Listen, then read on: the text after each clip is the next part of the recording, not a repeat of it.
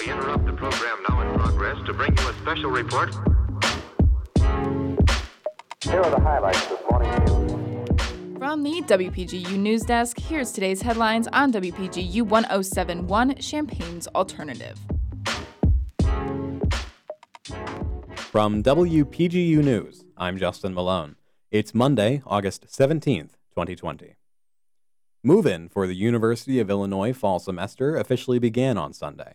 Early arrival for students is scheduled for the next 2 days, while official move-in days for all first-year and returning students residing in dorms will continue until August 23rd. Due to new COVID-19 procedures, all students returning to campus must get tested twice per week using the university's new saliva testing technology, with the new Safer Illinois app being used as an entry pass into all campus buildings.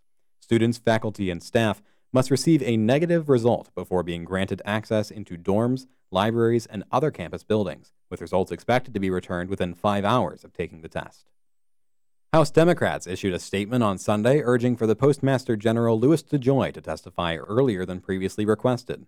DeJoy was scheduled to testify before a House panel on September 17th. However, citing concerns over mail-in ballots with the upcoming election, he is now scheduled to testify on August 24th. On Friday, the USPS warned that there is a chance that not all ballots will be processed in time to be counted, even if they are mailed ahead of state deadlines. One major concern of the USPS is that with new changes, election mail will no longer be treated as first class, which could result in delays of up to 8 days. Renewed ties between the United Arab Emirates and Israel are causing some noise in the Mideast. WPGU's Emily Crawford has the story. The United Arab Emirates struck a deal to normalize relations with Israel this past Thursday, making the UAE only the third Arab nation to do so. The deal includes opening new embassies, establishing direct flights, and other bilateral agreements, according to the Prime Minister of Israel, Benjamin Netanyahu. While the deal came with great support from the U.S., other nations, such as Iran, had condemned it, calling the deal a stab in the back to Palestinians and Muslims across the world. Palestinians consider the agreement as a betrayal and a step away from a potential two-state solution.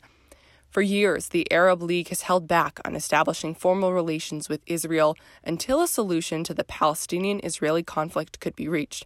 However, this step forward from the UAE signals a break from this convention. This is Emily Crawford from WPGU. Robert Trump, the younger brother of the president, has died. He was 71.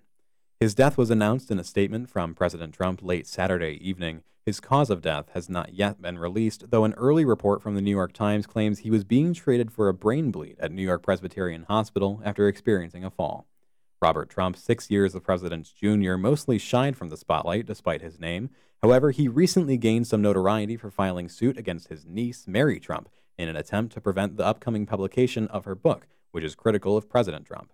Funeral arrangements have not yet been announced, though the president says he will be in attendance. The Chicago Bulls are taking the first steps of what is expected to be sweeping front office changes for the upcoming season. WPGU's Reese Armstrong has more. On Friday, the Chicago Bulls Executive Vice President of Basketball Operations, Arturas Karnisovas, announced that the team will be parting ways with head coach Jim Boylan. Boylan took over for Chicago in December of 2018 as an interim head coach and was given the full-time job in the following offseason. Boylan was 39-84 as the head coach for the Bulls. With a .317 win percentage, he ranks as the second worst Bulls head coach in history with at least 100 games, placing just above Tim Floyd. Chicago will now begin the arduous process of finding a replacement who can tap into the potential of this young Bulls squad. For WPGU News, I'm Justin Malone.